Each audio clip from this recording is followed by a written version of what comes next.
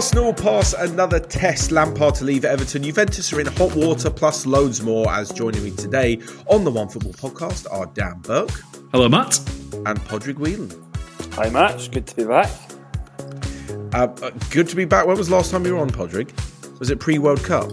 Yeah, I think so. Pre-World Cup. I believe I predicted Argentina to beat France in the final. I definitely did not, but it was pre-World Cup. We'll have to go and verify that. For all of your outrageous takes that you can claim to have made or maybe not have made, you can, of course, email us. The address is podcast@onefootball.com, or you can get at us on Twitter at OneFootball. Lots of stuff to talk about this weekend, like I've just mentioned. We'll start with the obvious one, as Arsenal beat Manchester United 3-2. Stating the obvious here, Dan, but Arsenal looked pretty good, didn't they? Do they look more resilient to you than in recent years? I think they went behind and were pegged back within the same game and still managed to come out on top.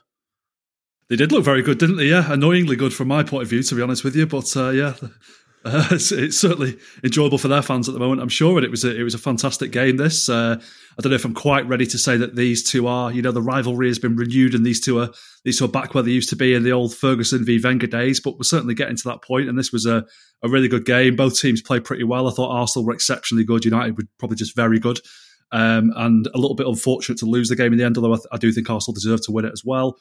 And everybody's waiting for Arsenal to have this wobble, aren't they? And it seemed that them going a goal down in this game to that Marcus Rashford goal, which was a very well taken goal, it's like, okay, this is a test of their mettle now. How do they respond to this? Are they going to become shrinking violence, or are they going to come out fighting? And they came out fighting, got themselves back into the game straight away, went 2-1 up. Then United pegged them back again. But then I think Arsenal of old would have probably settled for a draw in that game and would have just gone, oh yeah, we'll take a point from this. It's been a bit of a ding dong.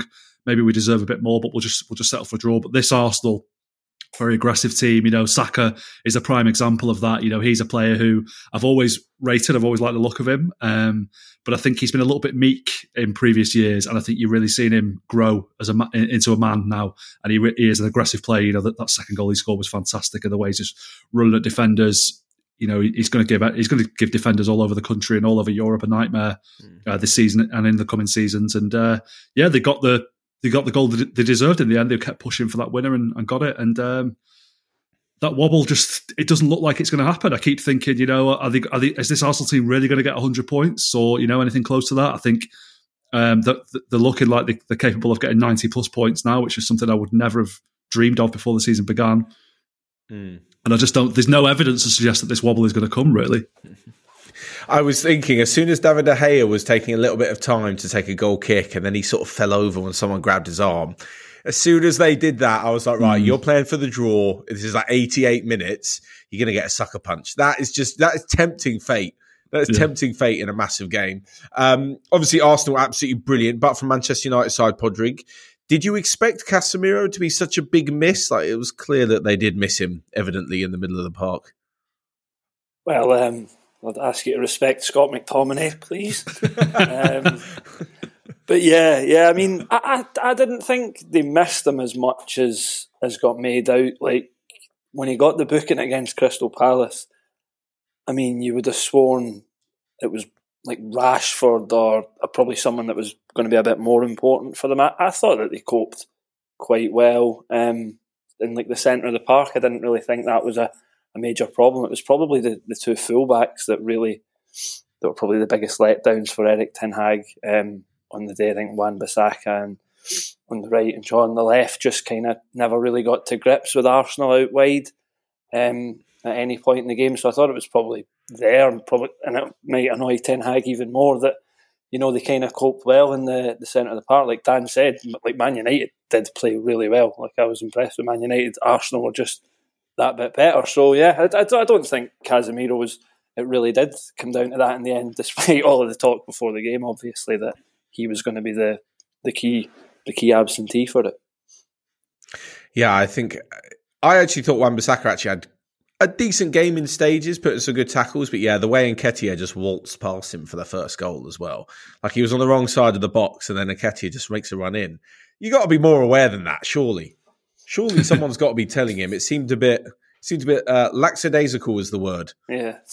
Although, he's got a very good tackle in his locker, hasn't he, Wan-Bissaka? But he's sort of overall defending game, positional sense leaves quite a bit to be desired. He's not great at stopping crosses coming in and stuff like that sometimes, but he'll make those sort of tackles that get the crowd on the feet now and again.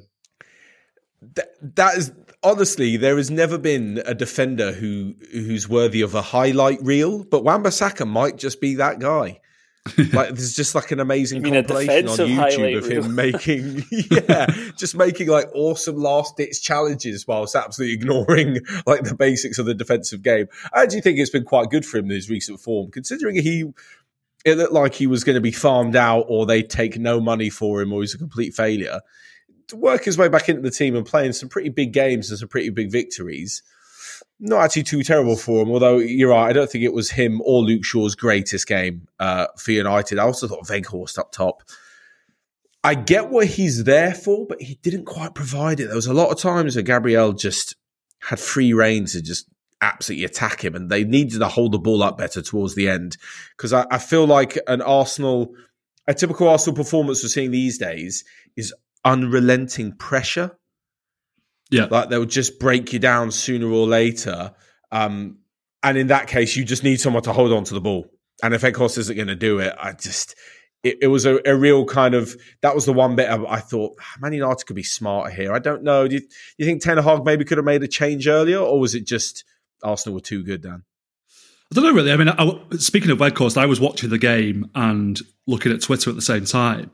And people on Twitter were like, "Oh, he's having a great game, Weghorst, isn't he?" And I was like, "Am I watching the same game here?" Like, he didn't do an awful lot for me, really. He was sort of holding the ball up a little bit, bringing players into play. I think Joel made the comparison a few weeks ago on the podcast about Giroud for France at the 2018 World Cup, where he's not going to be that much of a goal threat, but he's going to, get chances for the likes of Rashford and Martial and players like that around him, and Anthony, who. The jury's very much out on Anthony for me. I think he looks pretty poor for the amount of money United paid for him, and props shouldn't be starting a game of this magnitude, especially as he only seems to have 1 foot, which isn't ideal considering how much he cost as well. But I think it's early days for him. Yeah, he's still quite young, isn't he? But I don't know about Ten Hag's game management. I think it was just Arsenal's relentlessness that just got them over the line in this game, which was just so impressive. I don't think United did an awful lot wrong on the day. Do you think, I'm trying to pit the two managers against each other in terms of their project, because this is what a lot of United fans were saying, but Arteta's 3 years into their project, Ten Hag's only 6 months into his Manchester United project. Where do you think they should be at this minute, given they're only 6 months in, Man United, Dan? Do you think they're overperforming, underperforming, or third suits them just about right? I would say overperforming, to be honest with you, especially when you look at the start they made to the season, the defeats to Brentford and Brighton. Everyone remembers those, even the defeat away at City in the league. They looked really, below par that day. Like there was a huge gulf between the two sides, and for United to just be a few points behind City at this stage, I think is they're ahead of schedule in terms of the development. I think they've got a lot to look forward to.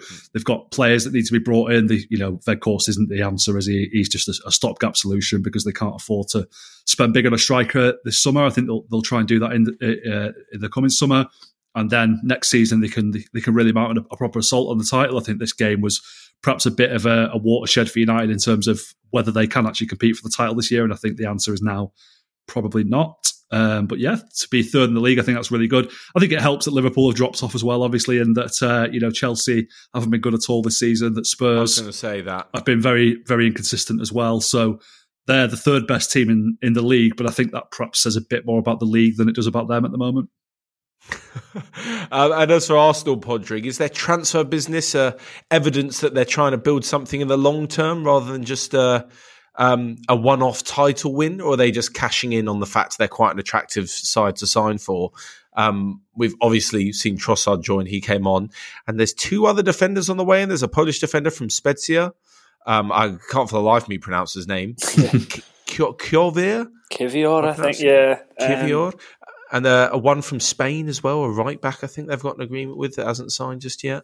Yeah, I mean, I couldn't see either of those two contributing a whole lot in the run-in, whereas Trossard, I think you look at him and you go, he can make a difference for the run-in, especially when Jesus is still sidelined. Obviously, it gives them just more options because Trossard, he can play through the middle, he can play on the right, he can play on the left. It seems like even when his agent was talking, Spurs just kicked their feet that bit too long, and I think it's got a great signing for Arsenal. I think that one's probably very much for this season, whereas the other two, I don't know much about. The right back that's come in, but even I think in Italy they were quite surprised that the Kivior from Spezia that Arsenal are paying as much as they are, and that he's getting a move that big. But then, like I said, I don't think he'll contribute all that much for the run in this season anyway. Yeah. Do you think Arteta's sort of earned the trust of the board, the fans, with these maybe lesser known signings of trust me, I know what I'm doing? Yeah, I mean, I would. He's got so much credit in the bank now. I think he could sign you, and I don't know if you would want that move. Maybe you would. I don't know. How big your loyalties are, Matt, but that's how much credit he's probably got in the bank. I feel like we might have discussed this before. Would you move to your biggest rivals? Let's say Rangers put a big deal on the table for you, Pádraig, and United for you, Dan. Yes or no? No. I mean, what are the circumstances? Are United offering me a contract now? Like, swap OneFootball for Man United? Because, yeah, maybe. Let's say, yeah. You're an up-and-coming, exciting talent. I could see a Dan Burke, Wout Weghorst battering ram partnership up front for Man United. That would worry defences. That would. The big man combo doesn't even cover it. Big man. The lesser known of the striking duos. I was just about to say the lesser known combo up front of big man. Jesus Christ. There's that and then some. That'd be brilliant. They've always got like the oldest partnerships. They're like, they're a combined age of 72 up front. This would just be a combined height. It's the tallest partnership in Premier League history. I'm trying to think of one now. There's probably one out there where two players have been fairly decent sized. I couldn't tell you. Yeah, I can't think of anything. Sheringham and Ferdinand or something, maybe. I don't know. Sheringham, yeah. I'm sure Crouch and someone else would have been not so bad. Yeah. Crouch and John Walters, that's probably at least 12'5". Shearer and Sutton are both quite tall guys as well, I suppose. Sutton's quite tall. Don't know about Shearer. Yeah, maybe they might be the closest. Maybe. There's probably something Miggin that Burnley have done down there. Yeah, of course. There's probably something. I'm trying to think of one now. Anyway, if you could think of one, the tallest strike partnership, get in touch. Like I said, just on that, by the way, I've Burnley stopped being the punchline for those kind of jokes now that Vincent Kompany's taken over and they've become a bit more cosmopolitan. Yeah, we should. We need a new reference point now, don't we? Who's someone? I don't know. It was always them. For me, it was always kind of just growing up in this era, Stoke or West Brom. Yeah. Sean Dyche's Everton, that could be one to keep an eye out for. Yeah. Yeah, good Lord. Sean Dyche Everton. What a thought that would be. Anyway, we'll get on to Frank Lampard a little bit later. We'll go next to Manchester City in their 3-0 victory over Wolves, or Erling Haaland's 3-0 victory over Wolves, I should say. Dan, we were speaking a few weeks ago about whether or not he's made City better or worse, and how the fact when he goes in a goal drought doesn't seem to do much, like in the Manchester derby.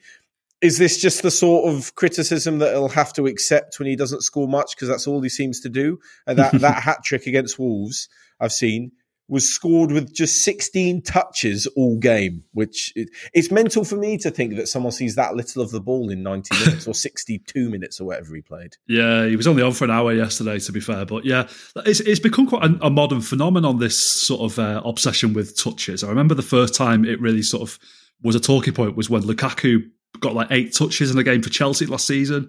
I remember us talking about it on the podcast being like, what? How the hell? Like, is that even possible, really? And then it's become a bit more of a talking point with Haaland this season. And I don't know what sort of, how many touches a number 9 striker is supposed to have in a game, really, what the kind of average is. I read last week that apparently under Guardiola, Aguero averaged about 25 touches per game. And he was someone who would get involved in the game a little bit more than Haaland, drop deep and stuff like that. Whereas the plan with Haaland for City at the moment is very much just sort of like stay in the box, stay in between the posts, and we'll try and get the ball to you and you do the rest.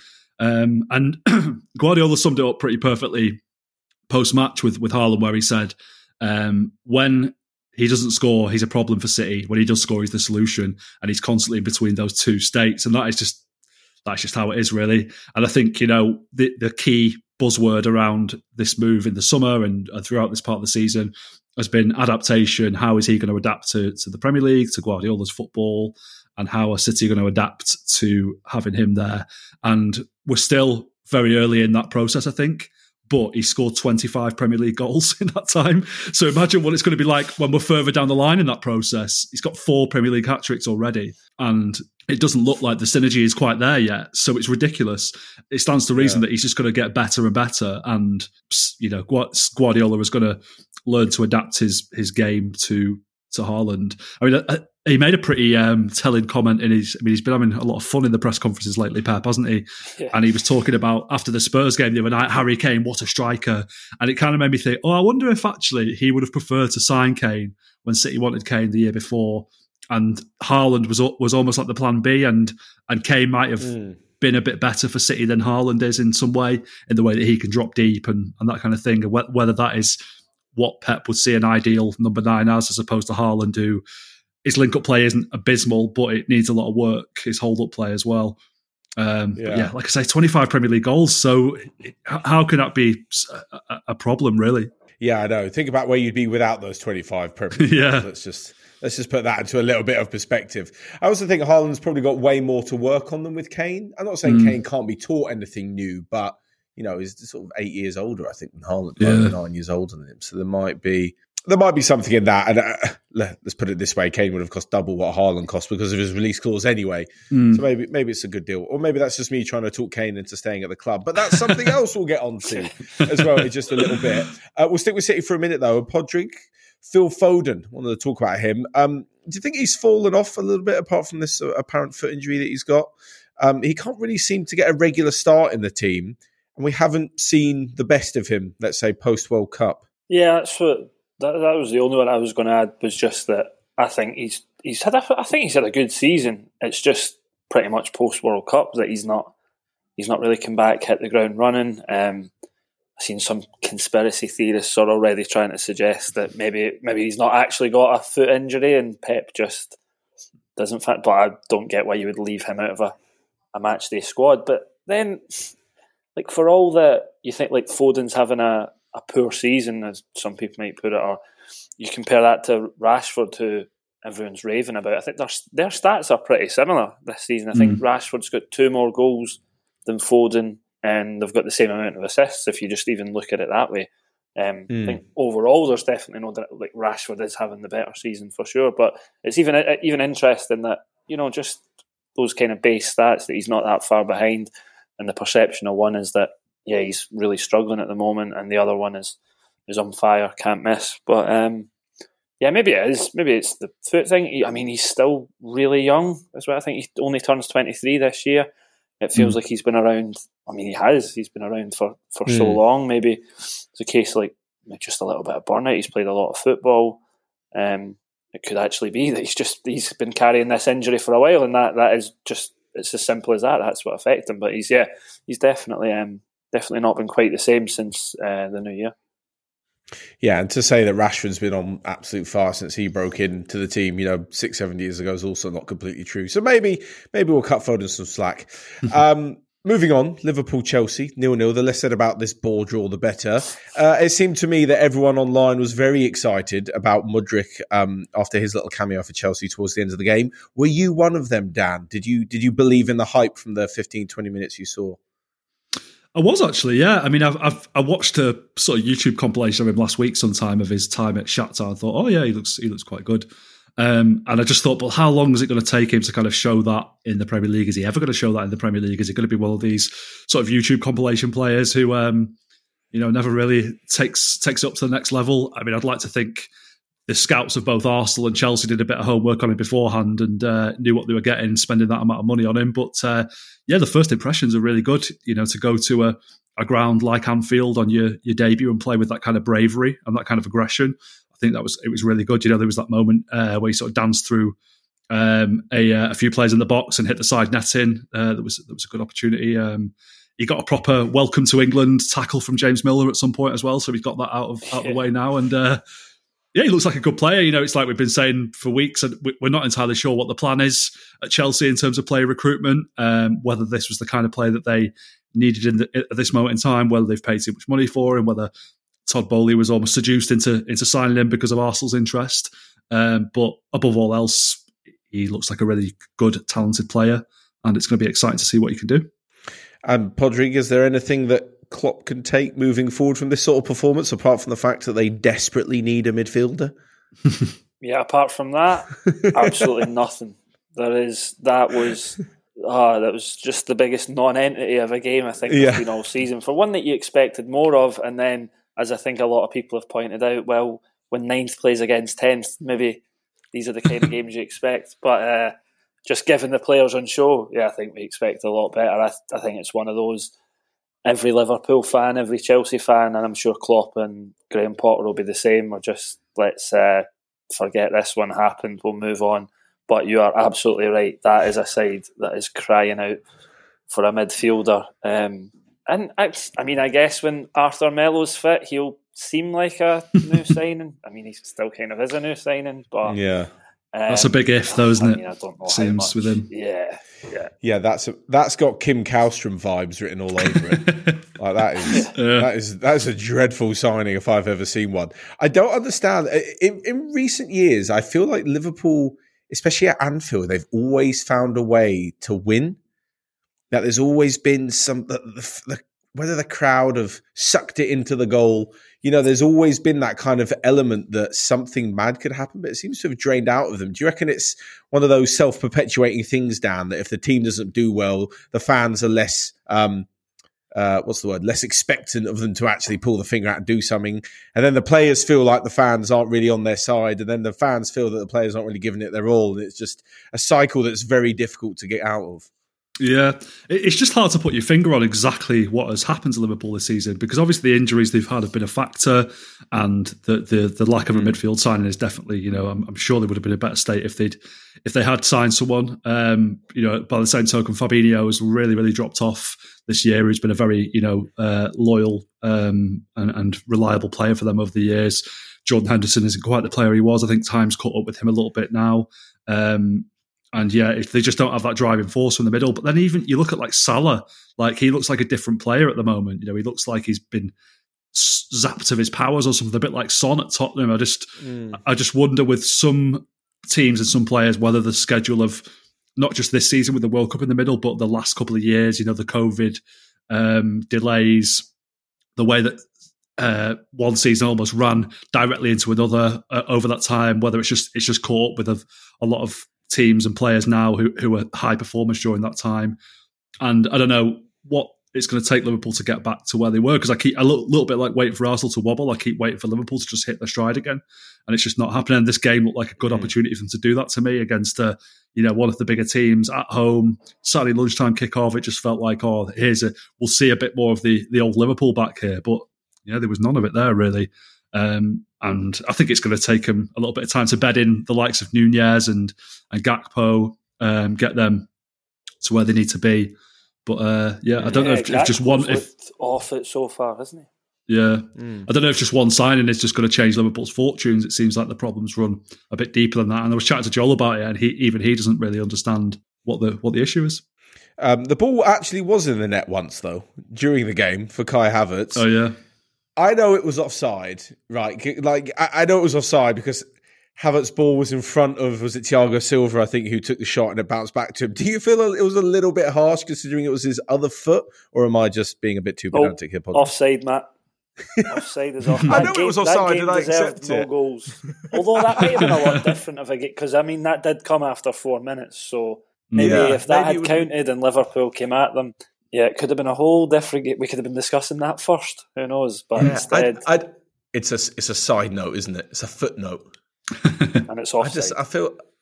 I know it's offside. As I was watching it, I was thinking, fuck it, his foot's got to be there to stand up. Otherwise, he's just one leg and just falls over. And it sort of comes back to his other foot. It's unfortunate, but it's offside. Maybe another referee might have thought that his foot wasn't interfering with play, though, because the offside rule is very much open to interpretation these days, isn't it? So well, that's the thing. It's subjective. These days. I actually thought Mudryk was going to score at the end. It was a great ball to him at the back post, and it looked like he decided to take a first touch. Yeah, it was a bad touch. Bang it on the volley. Yeah. Oh, That is honestly headlines. The headlines were there. I was very impressed actually though by him. There was something about, we obviously watch a lot of football, and you obviously watch the thousands of players over the course of, a decade or so. You could tell when someone's different because they move different. Like, it's not necessarily that he does anything out of this world. Like, he doesn't need to reinvent the wheel. Like, dribbling past the player is something that lots of players do. But yeah, there was something about the way he moved. He looks to me to be very in that Ousmane Dembele form of, is he left-footed or right-footed? Like, which way is he going to go?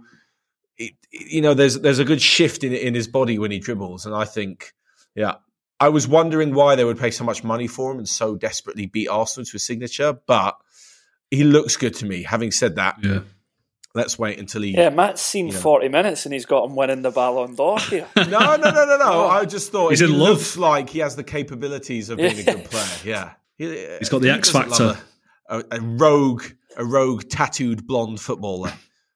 That's true. Liverpool in the mud. That would have been the headline, wouldn't it, if he'd scored the last minute goal? Yeah. Oh, very good. Oh, Dan. Talking of that, I've got a horrific joke to end the show, so we'll save all the gags until then. Someone sent one in, and it's that bad. It's niche, and I had to air it out. I'll just let it air for the last few minutes of the show. Next up, West Ham against Everton. This is a mid-table clash in years gone by. Now it was a relegation 6-pointer, which Everton won 2-0. West Ham the won final 2-0. nail in the coffin for Frank Lampard. Sorry, West Ham won 2-0.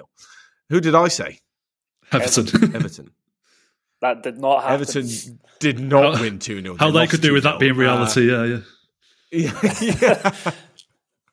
I don't make the scorelines up on this podcast. Lampard, at the time of recording on Monday afternoon, Lampard is technically still in a job, awaiting official confirmation for him to be sacked by Everton. It looks like the end of the road. The word lackluster is what I've written down here, and it doesn't even describe half of Everton's performance in East London. It was, you know what, there aren't enough bleeps for me to bleep out in this show to describe Everton's performance. But is there a manager post-Lampard capable of getting any sort of tune out of these players, Pádraig? Or for some reason, is that old adage of going down and starting again a good option, which seems to always baffle me? Yeah, I don't think that's a good option either. When is getting relegated ever been a good thing? Especially start for again.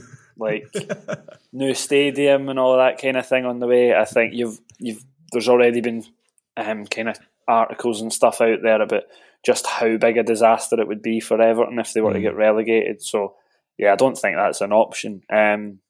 What might be an option is what Dan mentioned earlier, Sean Dyche. I mean, he could be the one they go to just for someone just to, like, that old adage of just, we'll make ourselves tough to beat, we'll do the dirty work, we'll be organised, we'll be resolute, we'll try pick up enough points between now and the end of the season. But I mean, the damage could be done. There's no guarantee there. But I mean, I guess it would be a safer option than you see some of the other names kind of being talked about, like Bielsa and stuff, which I just think that'd be an absolutely crazy risk. David to Moyes. take.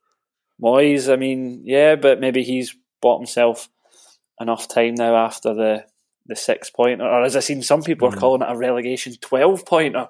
That's how close the two of them were in the table. I was like, no, I'm not having this 12-pointer. Jesus. How does that even work? I know, yeah. Like mathematically. I don't even understand 6-pointer. Yeah.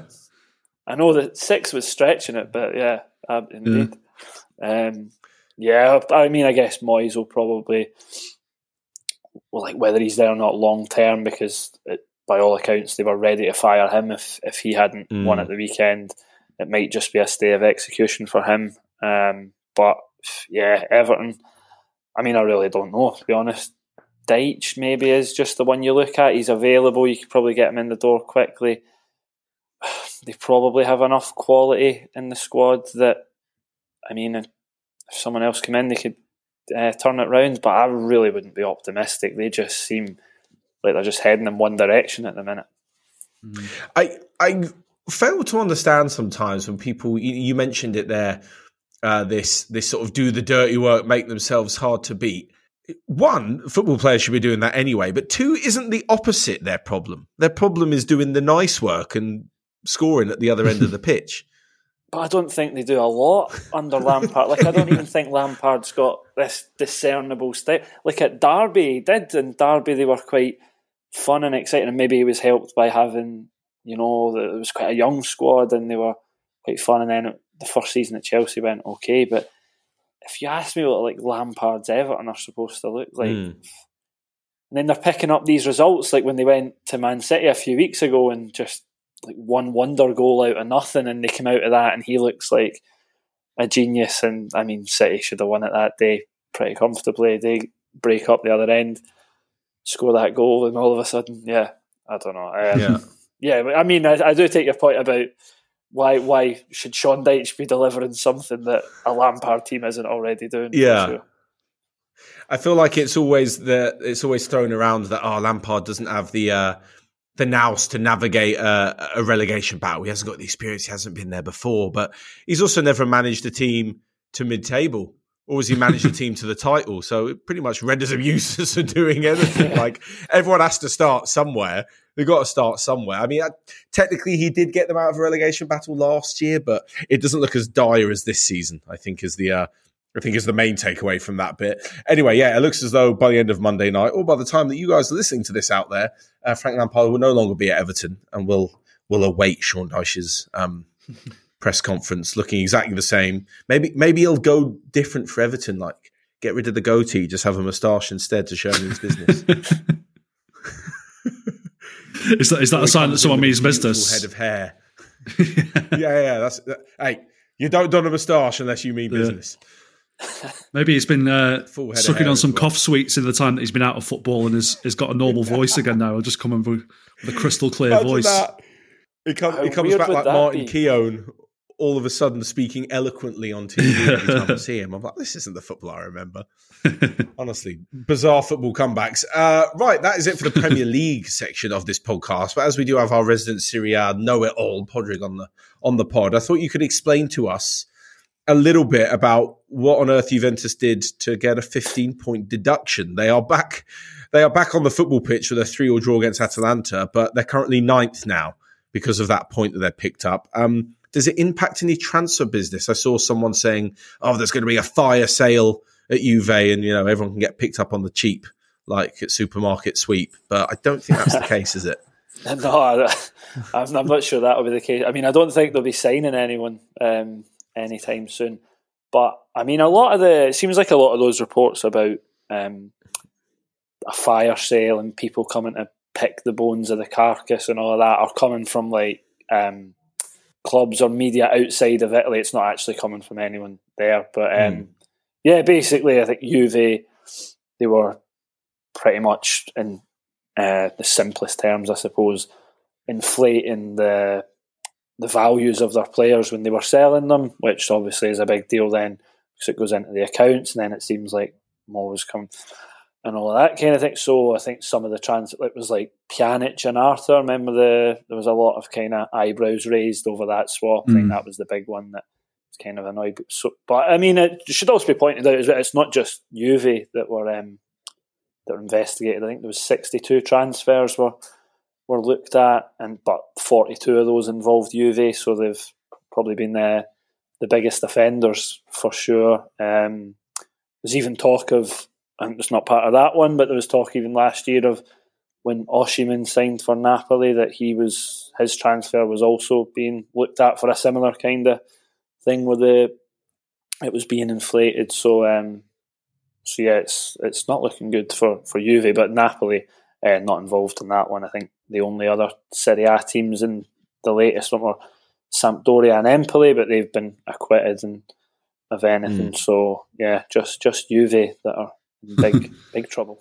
When you say inflated, so that Arthur and Pjanic swap, have they basically said we think these players are worth 60 million euros or whatever? Therefore, that is how much this transfer is like booked us. But in actual fact, I mean, who determines what a player is worth? Though I guess would be the question. Yeah. Well, this was it, and I think a lot of them as well were involving youth team players and players that had maybe never played. So who was to really say how much a certain youth player was worth. Nobody's really seen them in action much. Nobody knows how good they could be. So, in particular, those ones as well, where it's where it just it becomes maybe a little easier to claim, this player's value is worth this, and but I mean, Juve have appealed it as well, actually, but I think it's another 2 months before they find out if the appeal's going to be successful or not. I don't know how confident they'll be with that one.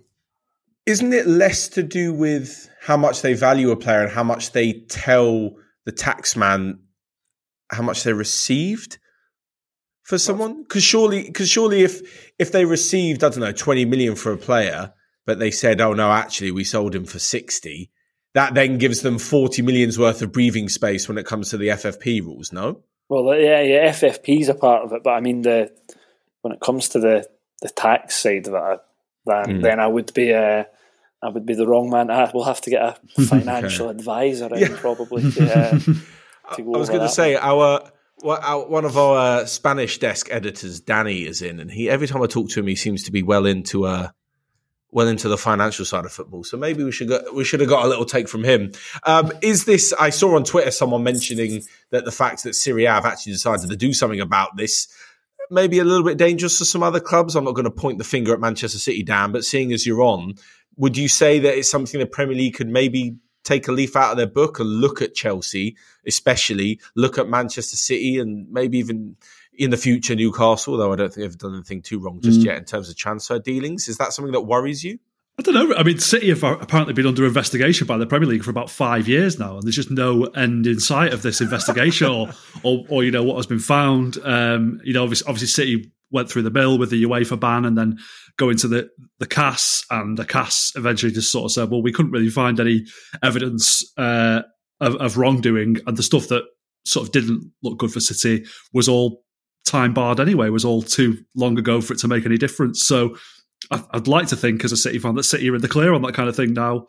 Chelsea, I'd be a bit concerned about them, about the amount of money they've been throwing around, especially if they don't end up in the Champions League and get that big windfall that you get from being in the Champions League this year, which is looking very unlikely for them at the moment, how they're making those numbers work. I think there's a lot of amortization, which is a very football finance word, which I don't truly understand, but I can throw it around like the best of them and pretend that I do know what it means. But yeah, I think there's a lot of that kind of creative accounting, for want of a better word, going on. And I mean, I don't know if Newcastle have got any case to answer at the moment because they've not spent an awful lot of money. But if that was to change, if they were to start throwing the cash around, I think they want to get themselves in the Champions League as soon as possible as well. Then we'll see how it goes with them. But I don't really know an awful lot about this Juventus case, to be perfectly honest with you, apart from what Pádraig just told us. And it seems like Juve are on pretty shaky ground in terms of this appeal. Yeah, it seems it's a little bit odd, to be honest, because there's always these rumours of what could and couldn't happen in the Premier League. I think the last time I remember someone getting a massive fine was when West Ham got fined $5.5 million for Tevez and Mascherano. Those signings, and they didn't even get a points deduction. That was however many years ago, but it never seems to really happen in the Premier League. Like Juve have just dropped to 9th. They've just lost 15 points. That'd be absolute havoc if that happened in the Premier League. Yeah, that's be pretty hilarious if they get them back later in the season as well. Imagine like 1 month into your summer holidays and you find out you're not in the Champions League. They've just been given 15 points. Well, I mean, even now though, they're still quite far off, even like 6th place. And I think they might be 9 or 10 points off 6th now after that. So they've got a lot of ground to make up, even for that. I mean, you can probably see now why they were pushing for the Super League. So they were one of the culprits. They might have knew that this was in the offing, because obviously they had all their whole board pretty much resigned as well over all of this. So. Yeah, it's crazy times at Juve. Maybe they count their lucky stars they weren't relegated again or sent to the 3rd division a la Rangers back in the day. Not relegated the last time, Matt. They were demoted, I think a lot of other Italian football fans would say. Yeah. And now there's this new Rangers or whatever, Celtic fans. Oh no, I was talking about Juve. I'm not even getting into that. I was talking about Rangers. Refuse to admit that the new club is the old club, apparently. I'm not going to wind you up on that, Pádraig. I'm not getting involved in it. Yeah. I'm not going to leave the fish dangling. But before we move off of Serie A, Dan, Ademola Lookman, a name that Everton fans will remember, and Fulham and Leicester as well. And a few loan spells. It didn't always work out. He sort of went to Leipzig, and I think only played a handful of games in the Bundesliga. But now, with 3 braces in the last 3 games, has got 11 goals in Serie A. One of them was a cup game as well. 11 goals in Serie A, the second top scorer. Unbelievable form, arguably the most in-form Englishman in Europe at the minute. But what are we seeing that's so different for him in Serie A? Or is it just he doesn't count as English anymore, does he?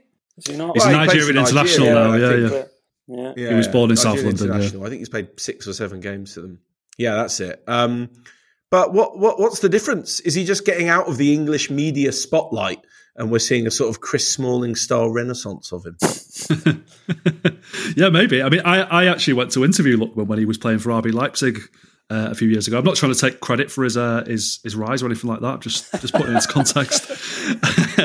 And he's a very nice lad. And my takeaway at the time was that maybe he's a bit too nice, and maybe that would kind of hold him back in his career. That was the sort of feeling that I got from him. And it's always been challenging for young English players to go to different countries and play football. In the time that I've been alive, anyway, it's something that until fairly recently was not done very much. Players who would go over there and assimilate into a new culture and a new language and that kind of thing. It just didn't really happen an awful lot. And I think the Bundesliga has become a bit of a fallow field for English players in recent years going over there. And now you've seen it with Serie A as well. And in between playing for Leipzig and Atalanta, Lookman was at Fulham and Leicester. Didn't rip up trees at either of them. You remember his missed penalty for Fulham when he tried to Penenka it and made a right mess of it.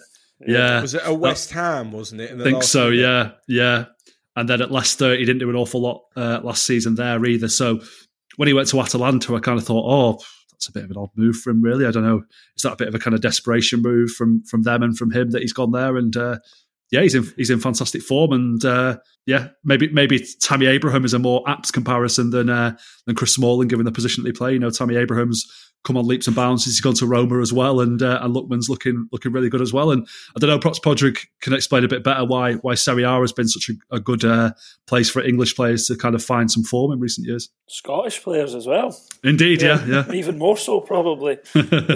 Ferguson and Doig, and it's a strange one. I don't know why so many have kind of ended up out there in recent years, but like you said, even Tammy Abraham, like he's not had the best of seasons this year compared to last year, and was kind of getting. That's why I didn't compare them. Well, that was right. So you went with Chris Smalling instead. Yeah, but I mean, he got a great goal at the weekend. I don't know if anyone saw that. Yeah.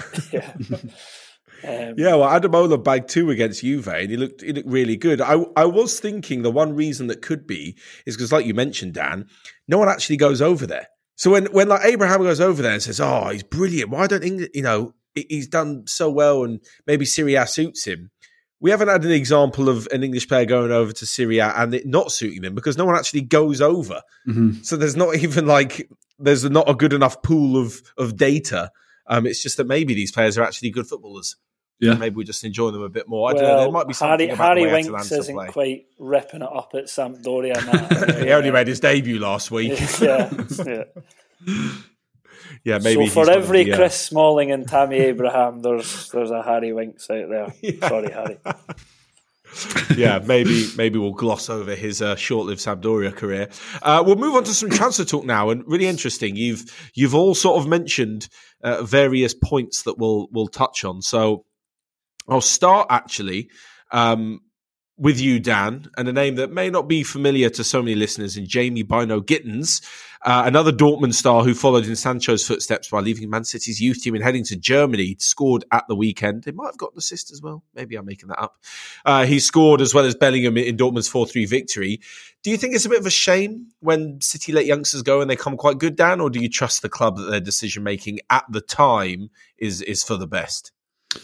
I think it's just a bit unavoidable if you're a club like Manchester City who have so much money to spend on players who spend money pretty much every summer on new players, and there are expectations on you to win the Premier League, the Champions League, whatever, every season, to kind of create a clear pathway to the first team for these youngsters all the time. And I think in Bino Gittin's case, it was similar to Sancho. He'd not even signed a professional contract, I don't think. So City basically had no leg to stand on in terms of keeping him. He wasn't under contract.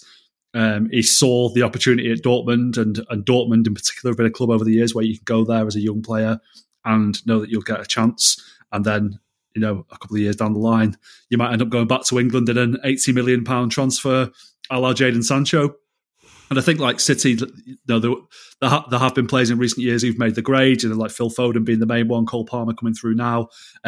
Rico Lewis looks amazing and looks like a really ideal sort of inverted fullback for the way that Pep wants to play. So, but for every Rico Lewis, there's going to be 10 players who just aren't quite at that level or see their better opportunities to play for themselves elsewhere, really. So I just think it's a bit of an unavoidable situation. And the academy at all big clubs isn't just there to produce players for the first team. It's there to, make profits on players and make a bit of money for the club. And I don't know, I think they got some sort of compensation fee for Bino Gittins and he looks really good. And it's a shame that he didn't come through at City, but, for every Bino Gittins, there's also sort of a Rabi Matondo who leaves the club as a youngster and expects to go in and do great things and hasn't done great things at all. So it can work both ways sometimes. Yeah. He's at Rangers now, isn't he? Yeah? Yeah, he is, yeah. Really? Since when? Since the summer? Yeah. Oh, well, there you go. I think maybe it's me asking the question because as a Spurs fan, having seen Noni Madueke now signed for Chelsea for €40 million from PSV, and he was a guy that Spurs let go, I think 2016-17, or let go, maybe they just couldn't offer him a way into the first team. Given that Spurs since then have failed to blood any youngsters into the first team, apart from Oliver Skipp, who I wouldn't say is a guaranteed starter, certainly not a £40 million player like Chelsea have signed. It's a bit sickening, to be honest. It's all right if you're producing Phil Foden's and Rico Lewis's every other season, but Spurs aren't. So that's really hit me in the gut. Marcus Edwards as well, Matt. There's another one went abroad, got away from you. Marcus Edwards. At the time, though, I remember Pochettino talking a lot about him and how he needed to get away from England, I guess, from London and sort of, get his head straight and play for another team abroad. So I backed Pochettino's decision on it. But, yeah, we're looking a bit foolish now if we're held to ransom for about 50-odd million. That's a bit mad. But talking of Spurs, though, Pádraig, simple question, is Harry Kane mental? Apparently, he is going to be signing a new deal at Tottenham. Does he believe in Spurs more than any other person has ever done in the history of ever? Or is it something that maybe behind the scenes it'll allow him to go for a good fee if United or someone come in and, he's also helping Spurs protect their financial interests too? Yeah, I mean, maybe you kind of want to take him at the value of the story you're talking about. Obviously that Harry Kane apparently is open to signing a new contract at Spurs. Although I think, to be fair, the story did say that he still wants the same kind of reassurances that, well, if I am going to stay, I want guarantees that this is a club that's going places, that will win trophies. And to be fair to Kane, when like Dan mentioned earlier, he came close to joining Man City the last time, and it was the same thing where he was like, okay, well, show me that this club, by me staying, we can compete. And I mean, Spurs did go out and they got Antonio Conte, and I thought, just off his previous track record, Spurs will win something, whether it's the FA Cup or the Premier League or a European trophy. I thought they'd be pretty nailed on that they would lift a trophy under Antonio Conte, and it hasn't really worked out. And I mean, they've also spent a lot of money in the last 18 months, 2 years since that as well. So I don't think it's really for lack of trying on Spurs' part that Kane is still kind of waiting on that trophy, and maybe he kind of sees that faith that the club have shown, and that an effort is being made. And sometimes it's just really hard to win trophies in England, especially. There's so many good teams out there that it's not easy. Even a League Cup is a tough trophy to pick up. So maybe from Kane's point of view, he might not be mental. He might just see it as, oh, you know what, if I stick with this, if they show the same kind of faith going forward, then I can win something. But I think maybe a lot of it might come down to what happens with Conte as well in the summer. I mean, I guess we don't really know if he's going to be there next season. If he's not, who could replace him? Does Kane then say, "Oh, I'm starting all over again"?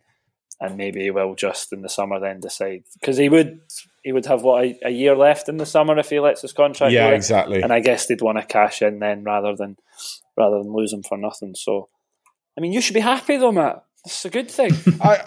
I'm trying not to get my hopes up too much because I've been quite disappointed about it. But no, I am. I would obviously be delighted if he signed a new deal. Elsewhere, do we think we might see anything else from Chelsea, Dan? We spoke earlier about them maybe towing the line. Does Todd Bowley even know what FFP regulations are? Because I feel like someone's going to tell him soon and he's going to be like, what? I love this, man. Todd Bowley, best thing that's ever happened to the Premier League. I love it. Yeah. Honestly, Moises Caicedo's been talked about, and there was also rumours about going back in for Enzo Fernandez. We're talking about another 100 million to add on to the 400 they've already spent. Yeah. How deep are this guy's pockets? I've seen magicians with shallower pockets than Todd Bowley. So yeah, I guess that's the question, isn't it? Yeah, Moises Caicedo. I think they probably do need a centre mid, and Enzo Fernandez is back on the radar as well. Apparently today, isn't he? One of the big Portuguese paper Record. I think I've got a story that Chelsea is still keen on him. I wonder if Chelsea are, in terms of FFP, kind of like spending while they still can, in a way, because they're not going to be in the Champions League next season. I think it's pretty safe to assume that. So they're just lashing the cash now, trying to get a decent squad together before their income starts to take a bit of a hit when they're not in the Champions League, and they can justify it at this point and then build towards getting back into the Champions League the following season. I think Brighton, they wanted like 55 million for Caicedo in the summer. And I think they probably want a lot more than that from now. And I think what Chelsea are going to find is that because they've shown willingness to pay over the odds for players, that's it. Now they're going to pay over the odds for every player that they try and sign now. They've really painted themselves into a corner there. And that's going to be a bit of a rude awakening for Bowley as well, I think. But just let them spend as much as they want, as far as I'm concerned. It's quite entertaining, so keep it up. Real life fantasy manager. Talking about smaller sums of money, though. Pádraig, your Celtic have lost Juranovic to Union Berlin, 7.5 million. Is that enough for him in your humble opinion? No, probably not. He had a long time left in his contract, so I thought they could have got more. I thought he would have went to a bigger team than that as well, to be honest. He always looked a really good player in his first season. So, yeah, surprised that he's now a neighbour of ours in Berlin, to be honest. Yeah, I thought as well, especially when players have a good World Cup, there seems to be growing interest, a lot more money could be spent on them.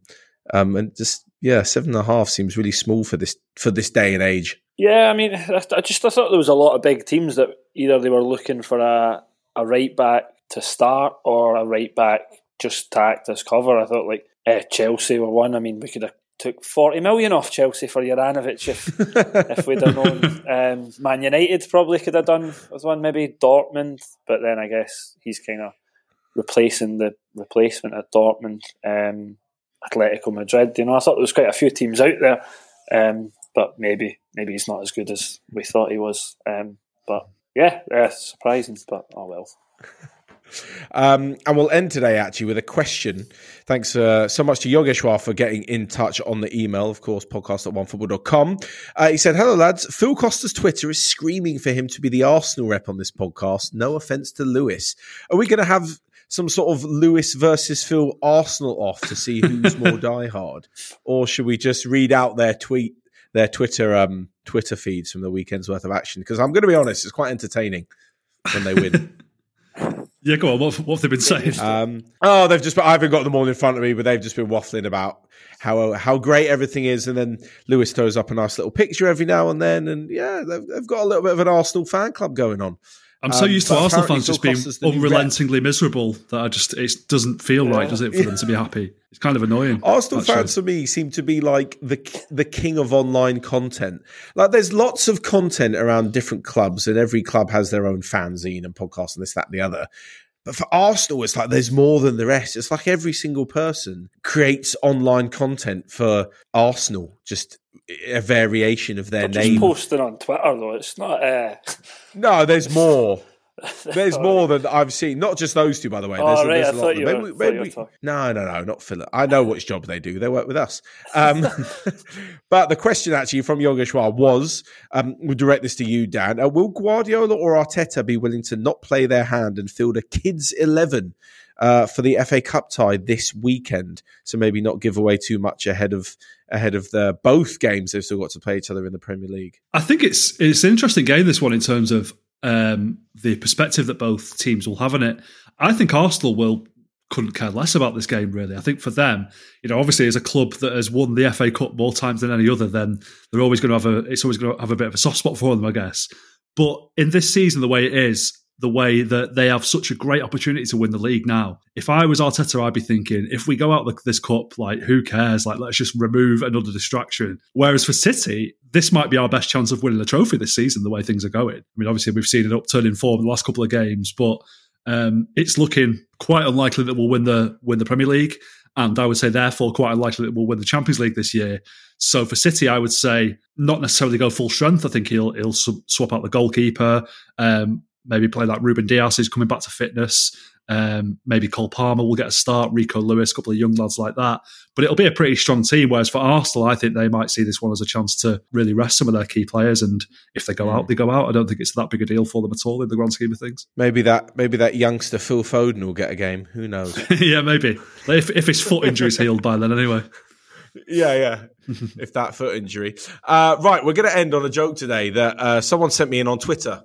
A friend of mine sent me in on Twitter, and he said, "Go on, air it. Give it some radio time. We'll see if anyone laughs." I don't think it's that safe, Matt. Is it? It's not going to get us cancelled. It's safe for work. Don't worry. Yeah. No, it's not going to get us cancelled. It's not Joel and his takes on Anthony Taylor. It's nothing like that. It just requires very, very niche knowledge of football and the Berlin Underground. So the joke is, although it's probably more apt for Chelsea fans at the minute. Why do Man City fans hate the Berlin Underground? Go on. Because of the FFP rules. Oh, my God.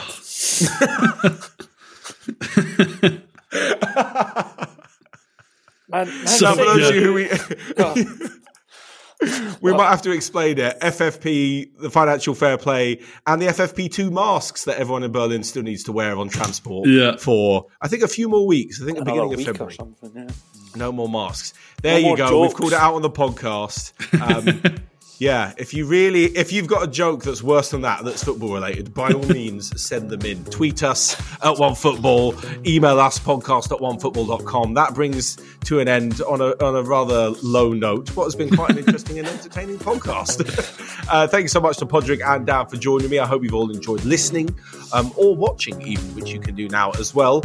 That's all from us, though. We will be back towards the end of the week, previewing some FA Cup action and all the other nonsense that Chelsea have been up to in the transfer window, I'm sure. But until then, we will see you guys next time.